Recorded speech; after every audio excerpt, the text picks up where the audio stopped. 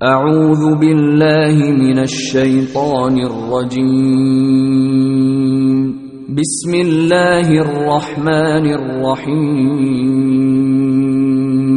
إن الحمد لله نحمده ونستعينه ونستغفره ونعوذ بالله من شرور أنفسنا ومن سيئات أعمالنا من يهده الله فلا مضل له ومن يضلله فلا هادي له وأشهد أن لا إله إلا الله وحده لا شريك له وأشهد أن محمدا عبده ورسوله أما بعد فقد قال الله تعالى في القرآن العظيم الفرقان المجيد أعوذ بالله من الشيطان الرجيم بسم الله الرحمن الرحيم يا أيها الذين آمنوا اتقوا الله حق تقاته ولا تموتن إلا وأنتم مسلمون اللهم صل على محمد وعلى آل محمد كما صليت على إبراهيم وعلى آل إبراهيم إنك حميد مجيد اللهم بارك على محمد وعلى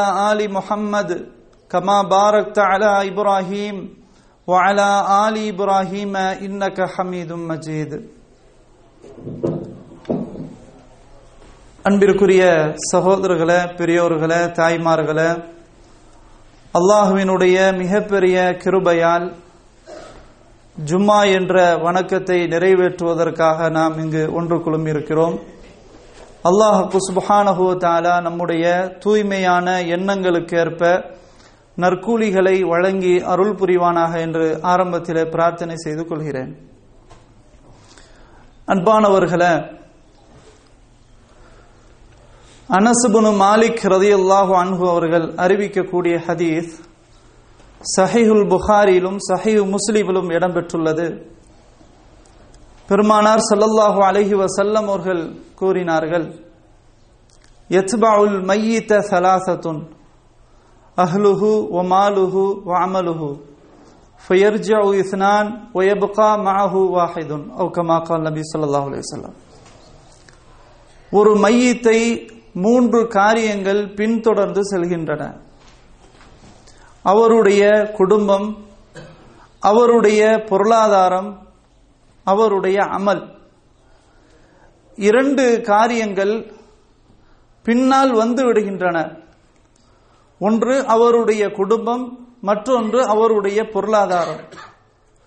ஆனால் ஒன்றே ஒன்று மட்டும்தான் அவரோடு மிஞ்சி இருக்கிறது.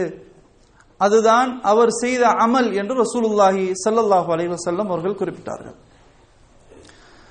இந்த ஹதீஸை நாம் கொஞ்சம் ஆழமாக சிந்திக்க கடமைப்பட்டிருக்கிறோம். பெருமானார் ஸல்லல்லாஹு அலைஹி வஸல்லம் அவர்கள் இங்கு மையித் என்ற வார்த்தையை பயன்படுத்துகிறார்கள். பொதுவாக நாம் மரணித்து விட்டால் நம்மை யாரும் பெயரை சொல்லி அழைக்க மாட்டார்கள். பெயரே இல்லாமல் போய்விடும். ஒருவர் மரணித்து விட்டால் மையத்தை எப்போது அடக்கம் செய்ய போகிறார்கள், ஜனாசாவை எப்போது குளிப்பாட்ட போகிறார்கள், இதைத்தான் கேட்பார்கள் மக்கள். எனவே அப்துல்லாவை எப்போது அடக்கம் செய்யப்படுகிறார்கள், அதே போன்று அப்துல் ரஹ்மானை எப்போது குளிப்பாட்ட போகிறார்கள் என்று பெயரை குறிப்பிட்டு சொல்வது என்பது அரிது. அதிகமாக என்ன சொல்வார்கள் என்றால் மையித்து ஜனாசா என்ற வார்த்தையை தான் பயன்படுத்துவார்கள். எனவே உயிர் போய்விட்டால் நம்முடைய பெயரும் கூட அழிந்து விடுகிறது. மையித்து ஜனாசா என்ற வார்த்தை தான் அதிகமாக புழங்கப்படுகிறது. அன்பானவர்களே, இவ்வாறு நாம் மரணித்து விட்டால் நம்மோடு யார் தொடர்ந்து வருவார்கள் என்றால் நம்முடைய குடும்பமும் நம்முடைய பொருளாதாரமும்.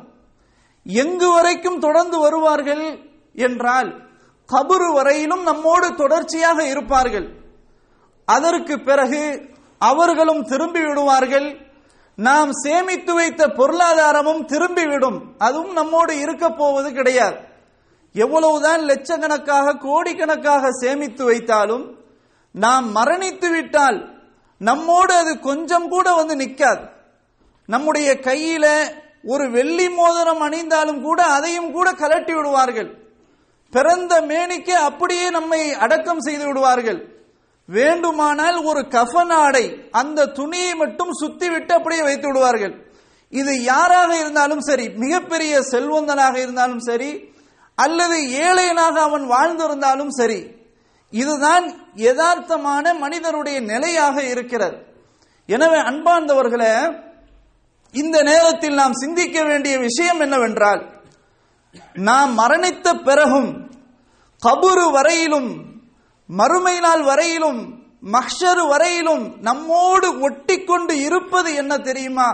நாம் செய்த அமல் மட்டும்தான் என்று ரசூலுல்லாஹி ஸல்லல்லாஹு அலைஹி வஸல்லம் அவர்கள் சொன்னார்கள். எனவே அன்பானவர்களே, நாம் நாளை மறுமை நாளுக்காக என்ன சேமித்து வைத்திருக்கிறோம், நம்மிடத்தில் என்ன தயாரிப்புகள் இருக்கின்றன என்பதைத்தான் நானும் நீங்களும் இந்த நேரத்தில் சிந்திக்க கடமைப்பட்டுள்ளோம். அன்பிற்குரியவர்களே, இந்த உலக விஷயத்தில் நாம் நிறைய சிந்திப்போம், நம்முடைய பிள்ளைகள் விஷயத்தில் அதிக அக்கறை செலுத்துவோம். பிற்காலத்தில், பின்னால் வரக்கூடிய எதிர்காலத்தில் நம்முடைய சந்ததிகள் நல்ல முறையில் இருக்க வேண்டும். நாமும் தள்ளாத வயதை அடைந்ததற்கு பின்னால் வீட்டில் மிகப்பெரிய அளவில் ஒரு சேமிப்பு இருக்க வேண்டும். அவ்வாறு இருந்தால்தான் அது நமக்கு பயன் தரும் என்றெல்லாம் இப்போது நாம் அழகாக சிந்திக்கிறோம். பிள்ளைகள் நன்றாக படிக்க வேண்டும், மிகப்பெரிய பெரிய அளவில் பட்டதாரிகளாக உருவாக்க வேண்டும், யாரிடத்திலும் கையேந்தக்கூடிய சூழ்நிலை ஏற்பட்டு விடக்கூடாது என்பதையெல்லாம் சிந்திக்கின்ற நாம், இவ்வாறு சிந்திப்பதை இஸ்லாம் தடுக்கவில்லை, மறுக்கவில்லை. ஆனால் நம்முடைய மௌத்துக்கு பிறகு, நாம் மரணித்ததற்கு பிறகு இன்னொரு வாழ்க்கை இருக்கிறது. அந்த வாழ்க்கைக்காக நாம் என்ன தேர்வு செய்து வைத்திருக்கிறோம், நம்மிடத்தில் அதற்காக என்ன சேமிப்புகள் இருக்கின்றன, இதைத்தான் நாம் சிந்திக்க வேண்டும்.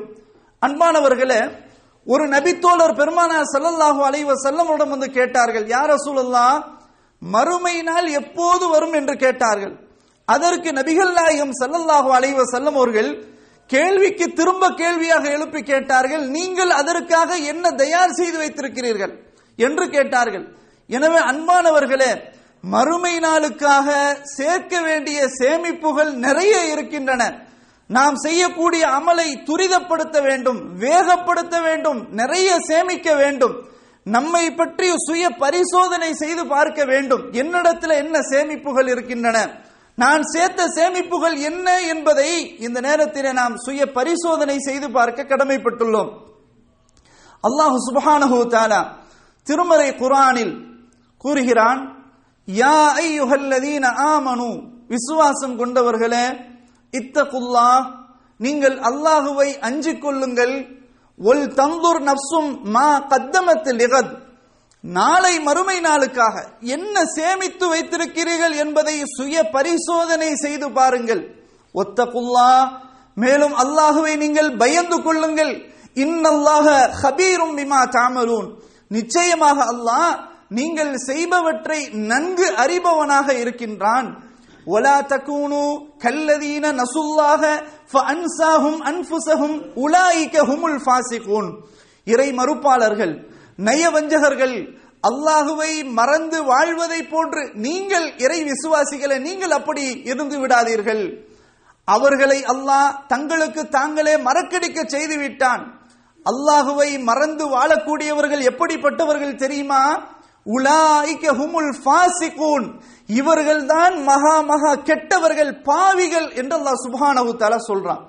அன்பானவர்களே, இங்கு அல்லாஹ் ஈமான் கொண்டவர்களே என்று அழைத்து, நீங்கள் அல்லாஹுவை பயந்து கொள்ளுங்கள், மறுமை நாளுக்காக உங்களுடைய தயாரிப்புகள் என்ன என்பதை சுய பரிசோதனை செய்து பாருங்கள் என்று அல்லாஹ் குறிப்பிடுகிறான்.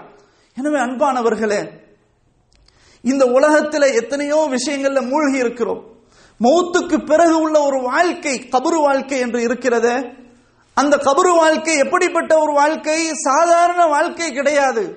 அங்கேயும் விசாரணை இருக்கிறது, அங்கேயும் நரகத்தினுடைய வேதனையும், நல்லவர்களுக்கு சுவர்க்கத்தினுடைய வாசனை திரவியங்களும் சுவர்க்கத்தினுடைய எடுத்துக்காட்டுகளும் அங்கு நிறையவே இருக்கின்றன.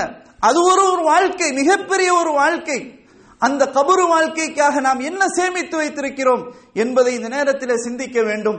அன்பானவர்களே, பெரும் பெரும் நபித்தோழர்கள், மிகப்பெரிய நபித்தோழர்கள், அவர்களெல்லாம் தங்களுடைய வாழ்க்கையை குறித்து கவலைப்பட்டிருக்கிறார்கள். அபூபக்கர் சித்தீக் ரலியல்லாஹு அன்ஹு அவர்கள் எப்பேற்பட்ட ஒரு நபித்தோழர், பெருமானார் ஸல்லல்லாஹு அலைஹி வஸல்லம் அவர்களோடு அதிகமாக நெருங்கி பழகிய ஒரு நபித்தோழர். அவர்களுக்கு பிறகு அபூபக்கர் சித்தீக் ரலியல்லாஹு அன்ஹு அவர்கள்தான் அன்னலார் ஸல்லல்லாஹு அலைஹி வஸல்லம் அவருடைய இடத்திற்கு தகுதியானவர் என்ற ஒரு இடத்தை பிடித்தவர் தான் அபூபக்கர் சித்தீக் ரலியல்லாஹு அன்ஹு. பெருமானார் ஸல்லல்லாஹு அலைஹி வஸல்லம் அவர்களே மறைமுகமாக சுட்டிக்காட்டியிருக்கிறார்கள். மட்டுமல்லாது பெருமானார் ஸல்லல்லாஹு அலைஹி வஸல்லம் அவர்கள் சில நபி தோழர்களை இவர்கள் சுவர்க்கத்தில் இருப்பார்கள், இவர்கள் சுவர்க்கவாதிகள் என்று சுப செய்தியும் சொல்லியிருக்கிறார்கள். அவ்வாறு சுப செய்தி சொல்லப்பட்டவர்கள் ஒருவர் தான் அபூபக்கர் சித்தீக் ரலியல்லாஹு அன்ஹு. ஒரு நாள் ஹன்ஸலா ரலியல்லாஹு அன்ஹு அவர்கள் தெரு வீதியிலே நடந்து செல்லும் போது நாஃபக ஹன்ஸலா, ஹன்ஸலாவாகிய நான் முனாஃபிக்காகி விட்டேன், நயவஞ்சகனாகி விட்டேன் என்று தன்னைத்தானே சொல்லிக் கொண்டிருக்கிறார்கள். குறுக்கே அபூபக்கர் சித்தீக் ரலியல்லாஹு அன்ஹு அவர்கள் வர்றார்கள். இதனை செவியிட்டு சொன்னார்கள், சுப்ஹானல்லாஹ் மா தகூல், தோழரே அல்லாஹ் தூய்மையானவன், நீங்கள் என்ன வார்த்தையை சொல்கிறீர்கள் என்று சொன்னவுடன் சொன்னார்கள், நான் அல்லாஹ்வின் தூதர் ஸல்லல்லாஹு அலைஹி வஸல்லம் அவர்களுடைய சபையில இருக்கும் போது அல்லாஹ்வுடைய பயம் வருகிறது. அதே போன்று மறுமை நாளை பற்றி பெருமானார் ஸல்லல்லாஹு அலைஹி வஸல்லம் அவர்கள் எடுத்து சொல்லும் போது அல்லாஹ்வுடைய அச்சம் எனக்கு வருகிறது. நான் அவர்களுடைய சபையை விட்டு வெளியேறி எனது வீட்டிற்குள் போனால், என்னுடைய குடும்பத்தை சந்தித்தால் அந்த நிலை மறந்துவிட்டு இன்னொரு நிலைக்கு ஏற்படுகிறது. எனவே நான் இரட்டை வேடமுடையவன் தானே, நயவஞ்சகன் தானே, ஒரு நேரத்தில் அவ்வாறு இருந்து இன்னொரு நேரத்தில் இன்னொரு நிலையில் இருந்தால் நான் முனாஃபிக் தானே என்று சொன்னார்கள். சுப்ஹானல்லாஹ், கொஞ்சம் சிந்தனை செய்து பாருங்கள். ஹன்ஸலா ரலியல்லாஹு அன்ஹு அவர்களுடைய கவலையை பாருங்கள், அவர்களுடைய சிந்தனை பாருங்கள். பெருமானார் ஸல்லல்லாஹு அலைஹி வஸல்லம் அவர்களுடைய சிறப்பிற்குட்பட்ட ஒரு நபித்தோழர், சிலாகித்து சொல்லப்பட்ட ஒரு நபித்தோழர், வானவர்களால் குளிப்பாட்டப்பட்ட நபித்தோழர். அப்படிப்பட்ட சிறப்பு வாய்ந்த ஹன்ஸலா ரலியல்லாஹு அன்ஹு அவர்கள் தங்களுடைய வாழ்க்கையை நினைத்து கவலைப்படுகிறார்கள். என்றைக்காவது நாம் இப்படி கவலைப்பட்டிருப்போமா? கொஞ்சம் நேரம் சிந்தனை மாறியதால் தன்னைத்தானே நயவஞ்சகன் என்று சொல்லக்கூடிய அளவிற்கு கவலைப்பட்டு சொல்கிறார்கள் என்றால், இந்த நேரத்தில் தான் நாம் எந்த நிலையில் இருக்கிறோம் என்பதை உரசி பார்க்க கடமைப்பட்டுள்ளோம். அன்பானவர்களே, இதை கேட்ட அபூபக்கர் சித்தீக் ரலியல்லாஹு அன்ஹு அவர்கள் என்ன சொன்னார்கள் தெரியுமா?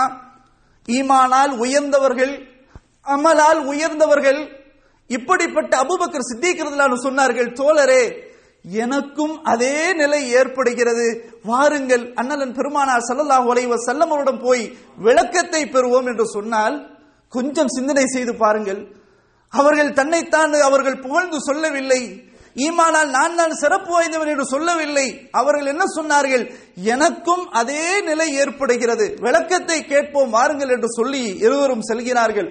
பெருமானார் ஸல்லல்லாஹு அலைஹி வஸல்லம் அவரிடம் நடந்த சம்பவத்தை சொன்னதற்கு பின்னால் ரசூலுல்லாஹி ஸல்லல்லாஹு அலைஹி வஸல்லம் சொன்னார்கள், யா ஹன்ஸலா, வாழ்க்கை என்பது இப்படியும் அப்படியும் தான். ஒரு நேரம் இப்படி இருக்கும், ஒரு நேரம் இப்படி இருக்கும், இப்படிதான் வாழ்க்கை. ஆனாலும் நீங்கள் தொடர்ச்சியாக அல்லாஹுவை தியானிப்பதில், அல்லாஹுவை திக்ர் செய்வதில் நீங்கள் தொடர்ச்சியாக இருப்பீர்கள் என்று சொன்னால், உங்களை தேடி வானவர்கள் பாதையில் வந்து உங்களுக்கு கைலாகு முசாஃபஹா கொடுப்பார்கள் என்று ரசூலுல்லாஹி ஸல்லல்லாஹு அலைஹி வஸல்லம் சொன்னார். இங்கே நாம் சிந்திக்க வேண்டிய விஷயம், அபூபக்கர் சித்தீக் ரலியல்லாஹு அன்ஹு அவர்கள் உட்பட ஹன்ஸலா ரலியல்லாஹு அன்ஹு அவர்களும் சேர்ந்து தனது உள்ளம் இப்படி மாறுகிறதே என்று கவலைப்பட்டார்கள் என்றால், அவர்களே இவ்வாறு கவலைப்பட்டு இருக்கும் போது நாம் நம்முடைய பெரும்பகுதி நேரங்களை அமல் அல்லாத, இபாதத் அல்லாத இன்னொரு நேரங்களுக்கு ஒதுக்கி செயல்படுத்துகிறோம். ஆனால் ஒரு கவலையும் இல்லை, நம்மை பற்றி நாம் சிந்திப்பதே கிடையாது. நம்மிடத்தில் என்ன அமல் இருக்கிறது, என்ன இபாதத் இருக்கிறது, அல்லாஹ் ரூஹை பிடுங்கிவிட்டால் அடுத்த நிலை நமக்கு எப்படி என்னவாகும் என்பதை இந்த நேரத்தில் நாம் சிந்திக்கணும். ஆனால் நாம் பெரும்பாலும் சிந்திப்பது இல்லை. அன்பானவர்களே, இதே போன்று உமர் இப்னுல் கத்தாப் ரலியல்லாஹு அன்ஹு அவர்கள் எப்படிப்பட்ட நபித்தோழர்! சுப்ஹானல்லாஹ், உமர் ஃபில் ஜன்னா என்று ரசூலுல்லாஹி ஸல்லல்லாஹு அலைஹி வஸல்லம் அவர்கள் சுப செய்தி சொல்லப்பட்டவர்கள். அவர்களும் கூட ஒரு நேரத்தில் ஹுதைஃபா பின் அல் யமான் ரலியல்லாஹு அன்ஹு, ஹுதைஃபா ரலியல்லாஹு அன்ஹு யார்? ரசூல் ஸல்லல்லாஹு அலைஹி வஸல்லம் அவர்கள் சில ரகசியங்களை யார் நயவஞ்சகர்கள், யார் முனாஃபிக்குகள் என்ற பட்டியலை அவர்களிடத்தில் ஒப்படைத்து விடுவார்கள். அதனை அவர்கள் பத்திரமாக அமானிதமாக பாதுகாப்பார்கள். அப்படிப்பட்ட ஒரு வேலையை செய்தவர் தான் ஹுதைஃபா ரலியல்லாஹு அன்ஹு. உமர் ரலியல்லாஹு அன்ஹு அவர்களுடைய ஆட்சியின் போது ஹுதைஃபா ரலியல்லாஹு அன்ஹு அவர்களை அழைக்கிறார்கள். ஹுதைஃபா அவர்களே, உங்களிடத்தில் ரசூல் ஸல்லல்லாஹு அலைஹி வஸல்லம் அவர்கள் சில பட்டியலை உங்களுக்கு வழங்கி இருக்கிறார்கள், அது எனக்கு நல்லவே தெரியும். அந்த பட்டியலை எனக்கு கொஞ்சம் காண்பியுங்களேன், நான் அதனை பார்க்கிறேன் என்று சொன்னார்கள். ஹுதைஃபா ரலியல்லாஹு அன்ஹு அவர்கள் அவரிடத்தில் இருந்த அல்லாஹ்வுடைய அச்சத்தை பாருங்கள். சொன்னார்கள், முடியாது, இது அமானிதம், அல்லாஹ்வின் தூதர் ஸல்லல்லாஹு அலைஹி வஸல்லம் அவர்கள் கொடுத்த அமானிதம், அதனை நான் யாருக்கும் வெளிப்படுத்தி சொல்ல மாட்டேன் என்று சொன்னார்கள். ஆட்சி தலைவர், அமீருல் மூமினீன் என்று இருந்தாலும் உமர் ரலியல்லாஹு அன்ஹு அவர்களுக்கு காட்டவில்லை.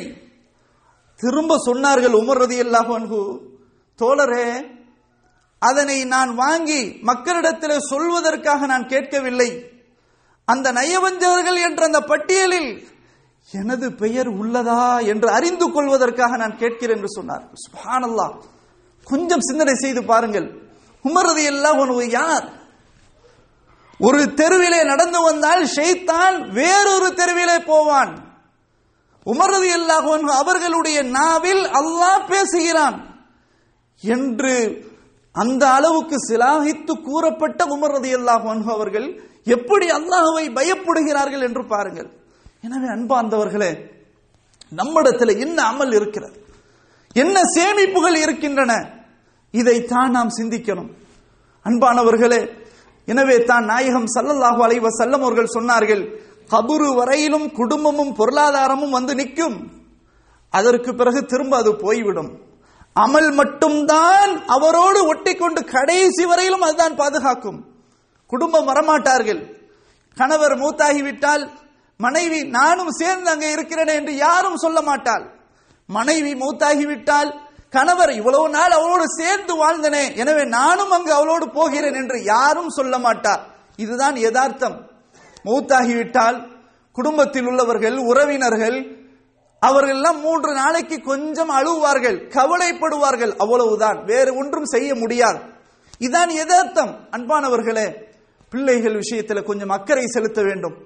நம்முடைய மௌத்துக்கு பிறகு அவர்கள் செய்யக்கூடிய துஆக்கள், பிரார்த்தனைகள், இதுதான் நமக்கு வந்து சேரும்.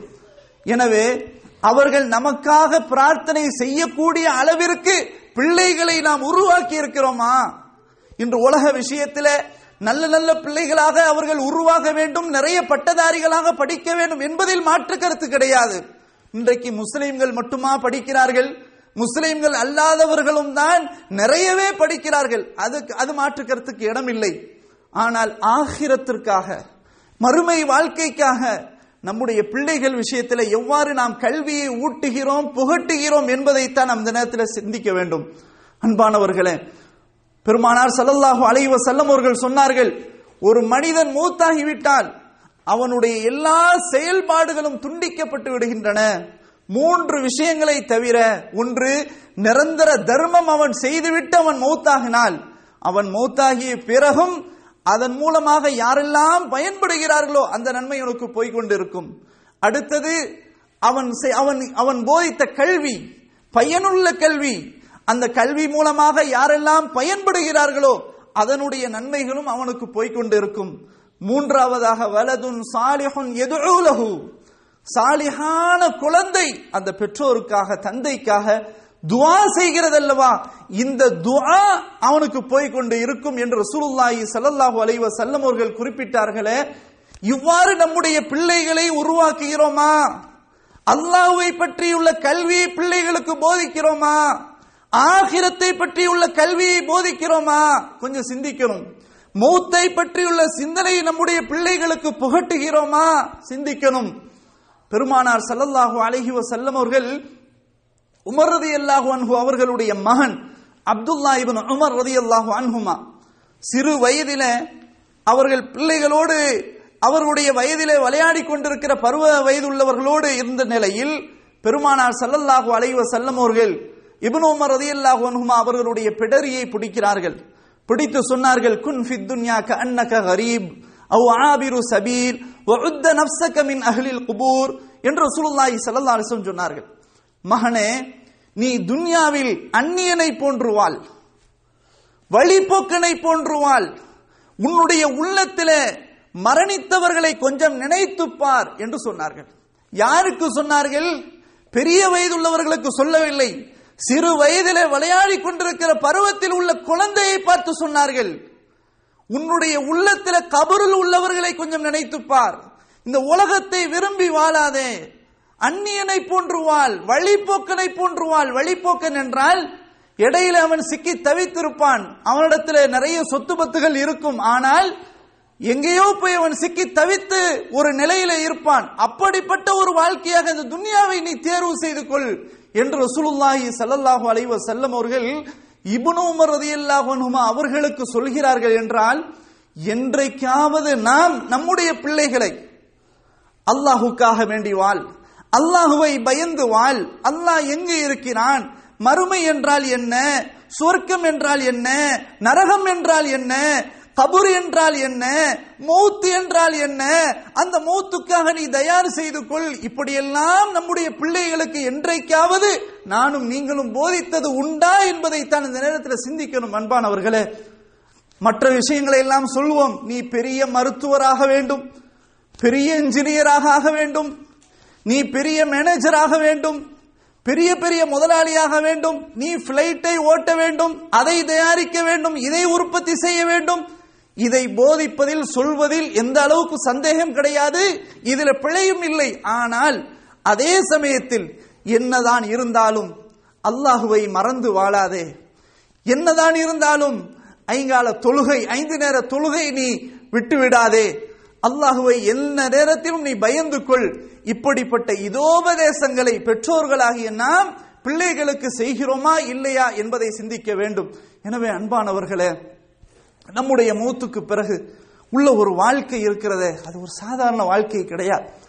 அல்லாஹ் சுப்ஹானஹு தஆலா திருமறை குர்ஆனின் நெடுகிலும் ஒரு மனிதன் மரண தருவாயை அடைந்த போது அப்போது கவலைப்படுவான். இன்றைக்கும் கூட சில நேரங்களில் ஒரு பயங்கரமான ஒரு நோய் வரும்போது, ஹார்ட் அட்டாக் அல்லது வேறு வேறு விதமான மரண தருவாயை அடையக்கூடிய, மரண வாசலை தட்டி எழுப்பக்கூடிய ஒரு நோய் வந்துவிட்டால் மனிதன் பயப்படுகிறான். உயிரோடு இருப்போமா இருக்க மாட்டோமா? எனவே தான தர்மங்களை அள்ளி வழங்குகிறான். பள்ளிவாசல்ல தொழுகையில முன்சஃப்ல நிற்கிறான். இப்படியெல்லாம் ஒரு பயம் ஏற்படுது. ஆனால் அவன் சாதாரண நிலைக்கு, ஆரோக்கியமான நிலைக்கு மாறியதற்கு பின்னால் பழைய கதைக்கு திரும்பி விடுகிறான். இதுதான் யதார்த்தமாக இன்றைய மனிதன் நடமாடி கொண்டிருக்கிறான். அல்லாஹ் சுப்ஹானஹு தஆலா திருமறை குர்ஆனில ஒருவருக்கு மௌத்தை கொடுத்து விட்டால் அப்போது அவன் எந்த நிலையில் இருப்பான் என்பதை அவ்வாறு அழகாக படம் எடுத்து சொல்கிறான். ஹத்தா இதா ஜாஅ அஹதஹுமுல் மௌத் قال رب ارجعون لعلي اعمل صالحا فيما تركت كلا انها كلمه هو قائلها ومن ورائهم برزخ الى يوم يبعثون. அவர்களில் ஒருவருக்கு மௌத்தை அல்லாஹ் கொடுத்து விட்டால் அந்த நேரத்தில் அந்த மனிதன் சொல்வானா, என் இறைவா, என் இறைவா, என்னை திரும்ப அனுப்பிவிடு. ஏனென்றால் நான் எதையெல்லாம் விட்டு வைத்தேனோ அந்த அமலை திரும்ப நான் செய்கிறேன், விட்டு வைத்த அமலை எல்லாம் நான் திரும்ப செய்கிறேன். எனவே என்னை கொஞ்சம் அவகாசம் கொடுத்து திருப்பி அனுப்பிவிடு என் இறைவா என்று கதறுவானாம். அப்போது அல்லாஹ் சொல்வானாம், கல்லா, முடியாது, இன்னஹா கலிமத்துன் ஹுவ காயிலுஹா, நீ பேசக்கூடிய அது வெற்று வார்த்தைகள், அது பிரயோஜனம் இல்லாத வார்த்தைகள். உண்மையிலேயே திரும்ப கொடுத்தாலும் நீ திருந்த மாட்டாய். எனவே இதற்கு பிறகு ஒரு வாழ்க்கை இருக்கிறது, பர்சக் என்ற ஒரு மன்னரை வாழ்க்கை, மறைவு வாழ்க்கை, திரைமறை உள்ள ஒரு வாழ்க்கை இருக்கிறது. அது கியாமத் நாள் வரையிலும் அங்குதான் இருக்க வேண்டும் என்று அல்லாஹ் சுப்ஹானஹு தஆலா சொல்வான். எனவே அன்பானவர்களே, அந்த மரண நேரத்தில் நாம இப்படி புலம்பி விடக்கூடாது. எனவே நம்முடைய மௌத் வருவதற்கு முன்னால் நம்முடைய தயாரிப்பு நிலை அதிகமாக இருக்க வேண்டும், சேமிப்புகள் அதிகமாக இருக்க வேண்டும். எனவே அல்லாஹ் சுப்ஹானஹு தஆலா கொஞ்சம் கூட நமக்கு அவகாசம் தரமாட்டான். இன்னொரு இடத்திலே சொல்கிறான் அல்லாஹ் மனிதன் புலம்புவதை, ரப்பி லௌலா அஹர்தனி இலா அஜலின் கரீப் ஃபஅஸ்ஸதக வஅகும் மினஸ் ஸாலிஹீன். என் இறைவா, எனக்கு கொஞ்சம் நேரம் அவகாசம் தரக்கூடாதா? நிறைய நேரம் வேண்டாம், கொஞ்சம் நேரம் அவகாசம் தரக்கூடாதா? அவ்வாறு தந்தால் நான் உன் பாதையிலே தான தர்மங்களை வழங்குவேனே. என்னிடத்தில் நிறைய பொருளாதாரங்கள் உள்ளன, இது நாள் வரையிலும் தர்மம் செய்யல, அதையெல்லாம் உன்னுடைய பாதையிலே தர்மம் செய்கிறேன், நல்லவர்களில் ஒருவனாக ஆகிவிடுகிறேன். இறைவா, எனக்கு கொஞ்சம் அவகாசம் தரக்கூடாதா என்று கேட்கும் போது அல்லாஹ் சொல்வானாம், வலன் யுஅக்கிரல்லாஹு நஃப்ஸன் இதா ஜாஅ அஜலுஹா. மனிதனுக்கு அதனுடைய கால கெடு தவணை வந்து விட்டால் பிற்படுத்தவே முடியாது என்று அல்லாஹ் சுப்ஹானஹு வ தஆலா சொல்வான். எனவே மரணத்திற்கு வயது கிடையாது சகோதரர்களே, மரணத்திற்கு நேரம் கிடையாது, மரணத்திற்கு ஆரோக்கியமற்ற நிலை என்பது கிடையாது, மரணத்திற்கு இந்த இடம்தான் என்று நிர்ணயிக்கப்பட்ட இடம் கிடையாது. எப்பொழுது வேண்டுமானாலும் மரணம் வரும்.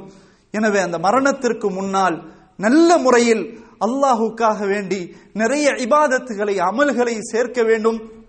அவ்வாறு சேமிப்பு மட்டும்தான் நமக்கு பயன் தரும், வேற எந்த ஒன்றும் பயன் தராது என்பதை கூறிவிட்டு என்னுடைய முதல் குத்பாவை நிறைவு செய்து கொள்கிறேன். வாஹிரு தாவானா அல்ஹம்துலில்லாஹ் வஸ்ஸலாத்து வஸ்ஸலாமு அலா ரசூலில்லாஹ் முஹம்மது இப்னு அப்துல்லாஹ் அம்மா பஅத். அன்புள்ள சகோதரர்களே, பெரும் நபித்தோழர்கள் கவலைப்பட்டதை போன்று உஸ்மான் ரலியல்லாஹு அன்ஹு அவர்களும் தன்னுடைய நிலையை குறித்து கவலைப்பட்டிருக்கிறார்கள். உஸ்மான் ரலியல்லாஹு அன்ஹு அவர்கள் கபருல போய் நின்றாலே தனது தாடி நனைகிற அளவுக்கு அழுவார்கள். பக்கத்தில் உள்ளவர்கள்லாம் சொல்வார்கள், அமீருல் முஃமினீன் அவர்களே, நீங்கள் ஏன் அழுகிறீர்கள், என்ன காரணத்திற்காக நீங்கள் அழுகிறீர்கள் என்று சொல்லும்போது உஸ்மான் ரலியல்லாஹு அன்ஹு அவர்கள் கூறுவார்கள், அல்லாஹ்வின் தூதர் ஸல்லல்லாஹு அலைஹி வஸல்லம் அவர்கள் சொன்ன ஒன்றை நான் கேட்டிருக்கிறேன். இந்த கபருதான் ஆகிரத்தினுடைய மறுமை வீடுகளில் முதலாவது வீடு இதுதான். அவ்வளு மன்சிலின் மின் மனாசிலில் ஆகிரா, இதுதான் முதல் வீடு, ஆகிரத்தினுடைய முதல் வீடு இதுதான். எனவே இந்த வீட்டிலே ஒரு மனிதன் வெற்றி பெற்று விட்டால் இதற்கு பிறகு உள்ள வாழ்க்கை அவனுக்கு எளிதாக அமைந்துவிடும். இந்த வீட்டிலே அந்த மனிதன் வெற்றி பெறவில்லை என்றால் இதற்கு பிறகு அவனுடைய வாழ்க்கை மிக கடுமையாக இருக்கும். இதை நான் நினைத்து பார்க்கிறேன் என்று சொன்னார்கள் என்றால் யார் உஸ்மான் ரலியல்லாஹு அன்ஹு அவர்கள்? ஏன் இவ்வாறு தாடி நினைக்கிறது? அதுவும் அவருடைய தாடி நிறைய இருக்கும். அந்த தாடி நினைகிற அளவிற்கு அவர்கள் அழுகிறார்கள் என்றால் அல்லாஹ்வுடைய அச்சம் எவ்வளவு அவரிடத்தில் இருந்தது. எனவே அன்பானவர்களே, நாம் எம்மாத்திரம் இந்த சஹாபாக்களை, இந்த நபித்தோழர்களை நினைவு கூறும்போது, நம்முடைய நிலைகளை ஒப்பிட்டு பார்க்கும்போது உண்மையிலேயே நாம் ரொம்ப பின்தங்கி இருக்கிறோம். அல்லாஹுவை பயப்படுவதில்லை, அல்லாஹ்வுக்காக நாம் நம்முடைய செயல்பாடுகளை அமைத்துக் கொள்ளவில்லை. எனவே நம்முடைய நிலைகளை மாற்ற வேண்டும். சிந்திக்காமலே இருக்கிறோம். நாம் என்ன செய்கிறோம், அன்றாடம் என்ன செய்கிறோம் என்பதையும் கூட சிந்திக்காமல் இருக்கிறோம். எனவே இவ்வாறு நம்முடைய நிலை தொடர்ச்சியாக இருக்குமேயானால் கைசேதமான ஒரு வாழ்க்கையாகத்தான் மாறும். எனவே நம்முடைய நிலைகளை அதிகமாக சிந்தித்து சுய பரிசோதனை செய்து பார்க்க வேண்டும். பெருமானார் ஸல்லல்லாஹு அலைஹி வஸல்லம் அவர்கள் சொன்னார்கள், இரவிலே நீங்கள் படுக்கை அறையில சென்றதற்கு பின்னால் அன்று நடந்த சம்பவங்களை நினைத்து பாருங்கள், கொஞ்சம் நினைவு கூறுங்கள். காலையிலிருந்து நாம் என்ன செய்தோம், ஃபஜ்ர் ஜமாத்தோடு தொழுதோமா இல்லையா, அதற்கு பிறகு என்ன நடந்தது, இப்படி எல்லா விஷயங்களையும் அன்றாடம் நினைத்து பார்த்தாலே நம்முடைய உள்ளங்கள் மாற்றம் அடைந்து விடும். எனவே அன்பானவர்களே, பெருமானார் ஸல்லல்லாஹு அலைஹி வஸல்லம் அவர்கள் சொன்னதை போன்று ஒரு மையத்தை 3 காரியங்கள் பின்தொடர்ந்து செல்லும். அவருடைய குடும்பம், அவருடைய பொருளாதாரம், அவருடைய அமல். அவருடைய குடும்பமும் அவருடைய பொருளாதாரமும் அவருக்கு எந்த பயனும் தராது, அது திரும்ப வந்துவிடும். அவரோடு ஒட்டி கொண்டு இருப்பது, மிஞ்சி இருப்பது அவர் செய்த அமல் மட்டும்தான் என்பதை ரசூலுல்லாஹி ஸல்லல்லாஹு அலைஹி வஸல்லம் அவர்கள் சொன்ன அந்த ஹதீஸுக்கு ஏற்ப நம்முடைய வாழ்க்கையை அமைத்துக் கொள்வோம், நம்முடைய அமலை அதிகப்படுத்திக் கொள்வோம், நம்முடைய பிள்ளைகளை இஸ்லாமிய ஒழுக்க ரீதியான இதோபதேசங்களை சொல்லி அவர்களை நல்ல முறையில் தர்பியத்து கொடுத்து வளர்ப்போம். இன்ஷா அல்லாஹ் அவர்களும் நம்முடைய பிற்காலத்தினுடைய சந்ததிகளும் நமக்கு பயனுள்ளதாக ஆக்கி நம்முடைய செயல்பாடுகள் அல்லாஹுக்காக இஹ்லாஸோடு ஆக்கி வல்ல ரஹ்மான் இவ்வாறு தௌஃபீக் செய்வானாக என்று கூறி இந்த குத்பாவை நிறைவு செய்து கொள்கிறேன். இன்னல்லாஹ யஅமுரு பில் அத்லி வல் இஹ்சான் வ ஈதாஇ தில் குர்பா வ யன்ஹா அனில் ஃபஹ்ஷாஇ வல் முன்கரி வல் பகி யஇதுக்கும் லஅல்லக்கும் ததக்கரூன்.